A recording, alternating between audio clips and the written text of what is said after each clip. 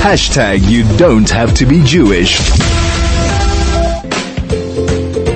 This is High FM News for Kids. Good morning and welcome to High FM News for Kids. I'm Lara and today's Thursday, the 14th of October, 2021. Young, talented Afghan female footballers have been told they can move to the UK to start a new life.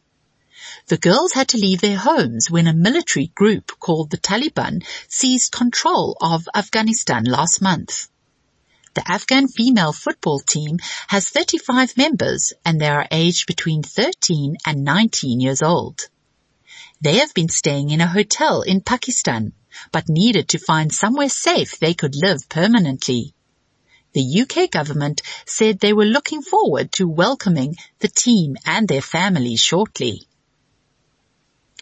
On the streets of Los Angeles in the United States, there is a new kind of police officer. Its name is K5, the robot crime fighter. K5 patrols a path in the park as an observer. While K5 can't do much to stop any crimes, it can film and report activities to the local police department. Police say that their testing of the robot crime fighter has led to less crime in the park. Well done, K5. And finally, scientists have discovered radio waves from distant stars that could be proof of hidden planets.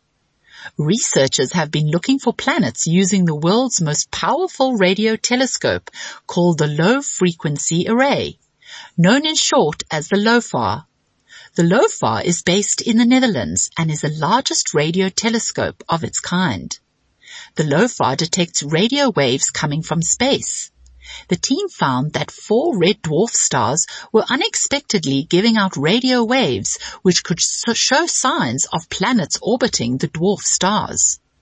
Do you know that stars are actually suns, just like ours?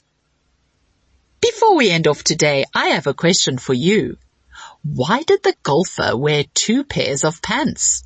In case he got a hole in one.